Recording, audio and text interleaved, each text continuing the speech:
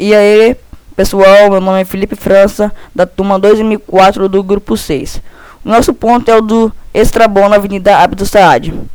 Escolhemos para falar da pracinha da Guarani. É uma praça bem antiga, mas é uma pracinha como outra. Não é perigosa e ela fica do lado de uma igreja. Há 2 pontos de ônibus em frente a ela para os 2 sentidos, como o Nova Almeida e o terminal. De vez em quando há uns eventos lá, como no Dia das Crianças.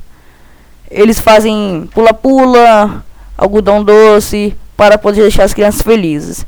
Nessa pracinha há uma quadra, um mini parquezinho com um balanço, um escorregador, para as crianças poderem ficar felizes mesmo, ficar brincando.